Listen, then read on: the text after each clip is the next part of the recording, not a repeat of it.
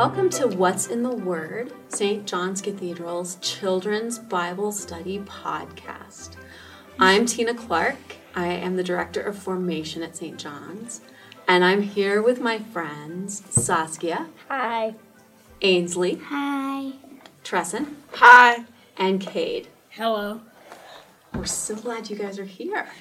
So we're going to talk about the season that we're in right now as we're recording this, which is what? Easter. That's right, Saskia. It's Easter.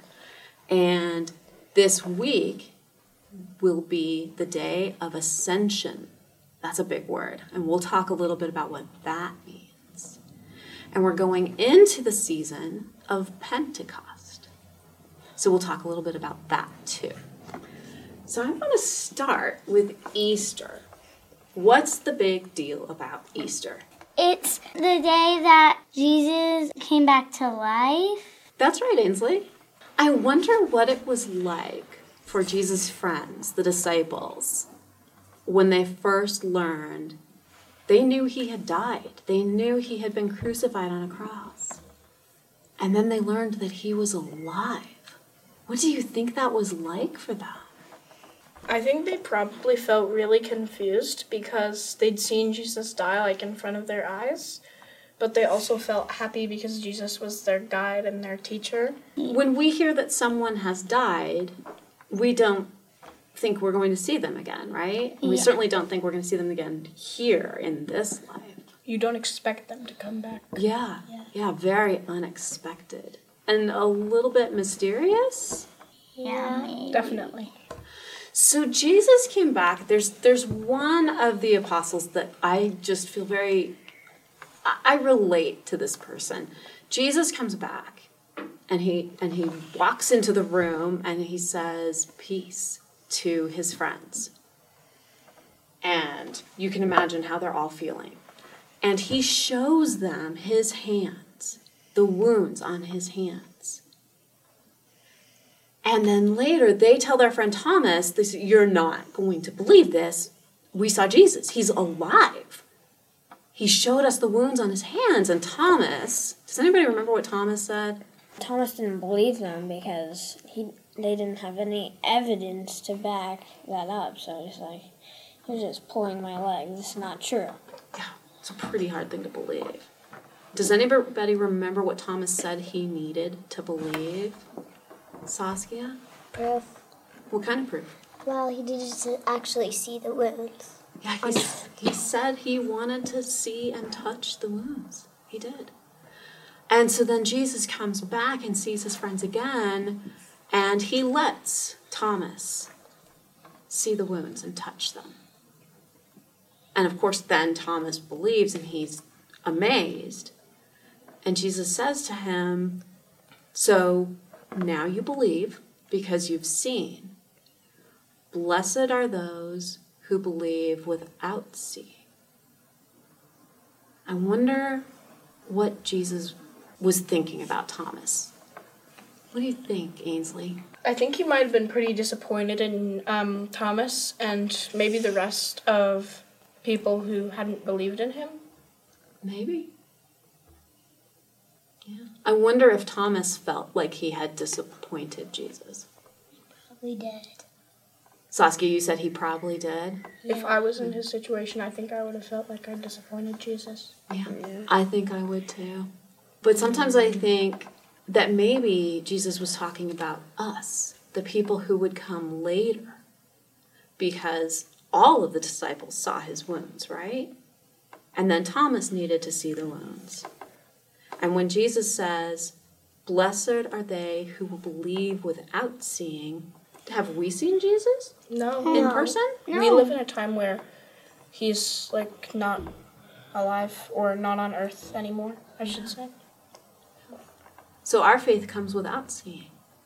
Maybe that's kind of special to Jesus. I wonder if it's really without seeing, because I feel like it's more based on trust, but it's also based on seeing, because the original disciples saw him, and they passed that knowledge down to their children and ancestors and so on and so forth, till it came to us, and we believe only because they saw. Wow. So, I'm not sure. That's a really good point. It's something to wonder about, isn't it? It is. Well, let's move forward a little bit. So today is the 6th Sunday of Easter while we're recording this, because Easter is a day, but Easter is also a season of 50 days. And Easter ends on the day of Pentecost, but we're not there yet. But this week, not on a Sunday, is the day of the Ascension. And so I want to read you this. I'm not going to show you the pictures. We are reading from the Archbishop Desmond Tutu Children of God Storybook Bible, which is one of my favorites, and I know some of you have it at home. But I want to read to you without showing you the pictures because the kids listening at home don't have our pictures, do they? Nope. So I'm going to ask you to make pictures in your head. Use your imagination and make this look like it should look for you. Jesus stayed with his friends and spoke to them about all the things that had happened to him. He reminded them of the old stories about how the prophets had promised that God would send his Son to help God's dream come true. Jesus said, "Tell everyone, everywhere, that God loves them, and that those who believe in the good news of God's dream should get baptized. And in a few days, you, my friends, you will be baptized in the Holy Spirit." He then stretched out his hands and blessed them, saying, "I will be with you always, to the end of time." A cloud came down from heaven, and Jesus disappeared. The disciples stared up into the sky looking for him. 2 men in white robes appeared. "Why are you looking up into heaven?" they asked. "Jesus is not far away. He will always be close to you, even though you cannot see him. And one day, he will return in the same way that he left you." The disciples went home, singing praises to God. So that's the Ascension Day. What does it feel like when a good friend or someone you love leaves and you don't know that you're going to see them again? You would probably feel really sad that they were gone. During COVID, we had to be away from our friends a lot, didn't we? Mm-hmm. Yeah. How did you stay connected to your friends when you couldn't see them in person? Well, since we had Zoom meetings, I created some virtual talks with them multiple times. We talked to each other a lot there, so that really helped me. Yeah, that helped a lot of people, I think. Anything else that you did? Towards the end of COVID, we kind of would go to parks with our friends and wear masks, and we'd be safe because we'd be outside and wearing masks. Mm-hmm. We found ways, didn't we? Yeah, and we got to see them. Yeah. And when someone is away from us and we can't see them, do we still know that they're there? Yeah. Do we still... So Ainsley's kind of making a so-so gesture. Yeah. Is it... Tell me more about that. So you don't know they're there because you don't see them. Does that make it harder to remember that they're there? Yes. Does it make it harder to remember that someone loves you when you don't get to see them? Yeah. Yeah? I see nods. I see some nods. Yeah. Mm-hmm. Yeah. So we don't get to see Jesus, and we've never seen Jesus in person. We've never sat at the table with the actual Jesus in a body, have we? How do we know that he's there? This might sound kind of cliche, but I think it's like little things like somebody who talks to you like kindly or like helps you up after you fall down, or just like gestures of love and support that tells us that God is there and he's watching over us. I don't think that's cliche at all. I think we all need more of that.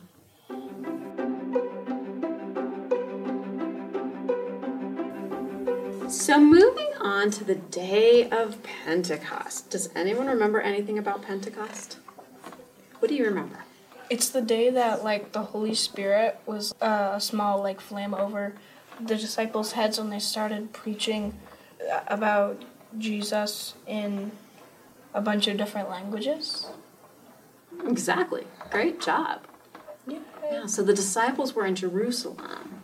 And remember, Jesus had left. He had ascended into this cloud. And he told them, don't worry, because someone is coming to help you. So they waited. And they were excited. Have you ever felt that feeling that you know something good is coming, but you don't know exactly what it's going to look like, what it's going to be like?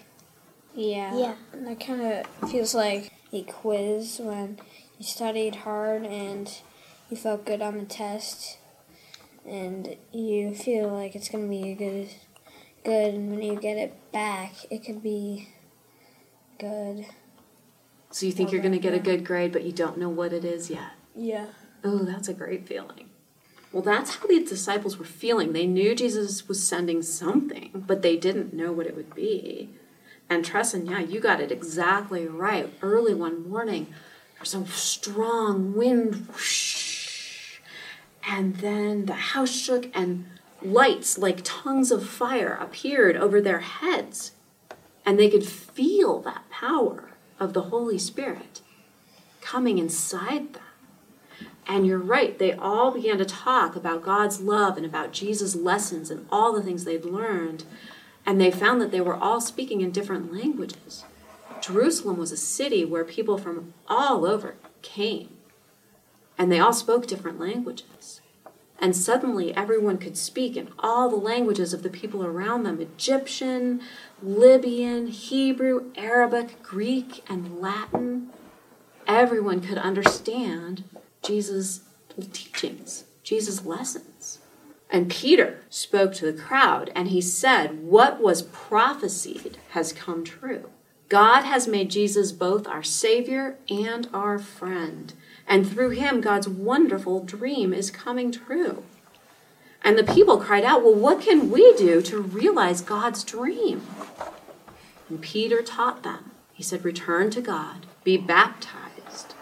You will be given a new life, and you too will receive the Holy Spirit. And 3,000 people got baptized that day. What do you think it feels like to have the Holy Spirit inside you? Maybe it feels like a warmth somewhere inside of you. A warmth somewhere inside of you? Yeah. Yeah, that could be. Trust Well, I think it's kind of like if you've been say you've been in bed and you're tossing and turning for like half the night, and then suddenly you fall asleep, and when you wake up you feel like really refreshed. I like that. Because the disciples went through a lot of bad things, but then the Holy Spirit went into them and they preached about Jesus and Yeah, felt probably refreshed. refreshed. That's a wonderful word for that. I wonder if you've ever had a moment where you just feel like you're exactly where you're supposed to be, you're doing exactly what you're supposed to be doing, and everything just feels right and good. Yeah. Yeah? Can you remember feeling that way? It's happened to me at least once. Yeah, me too. Me too. Yeah. So even if we don't remember exactly what was happening when we felt that way, we remember the feeling, don't we? Yeah. Yeah, that's pretty special. So Archbishop Desmond Tutu, who just died earlier this year, and was just an amazing man. Throughout his Bible, he talks about God's dream. What do you think God dreams for people, for the world? Maybe for everybody to like be friends and everyone to get along. That's a great start. Thank you. Saskia, what do you want to add to that? Well, I think he wanted like animals and humans and everything on earth to just like be in peace. No one ever trying to be better than anyone else. Everyone being kind. Kate, do you want to add? Well, I wouldn't think there would be racism and sexism. I also think nobody would have like shady motives or like selfish feelings. Yeah. And everyone would like try to solve the world's problems together. Wouldn't that be amazing? Yeah. Yeah, that'd be. You know, that would be great.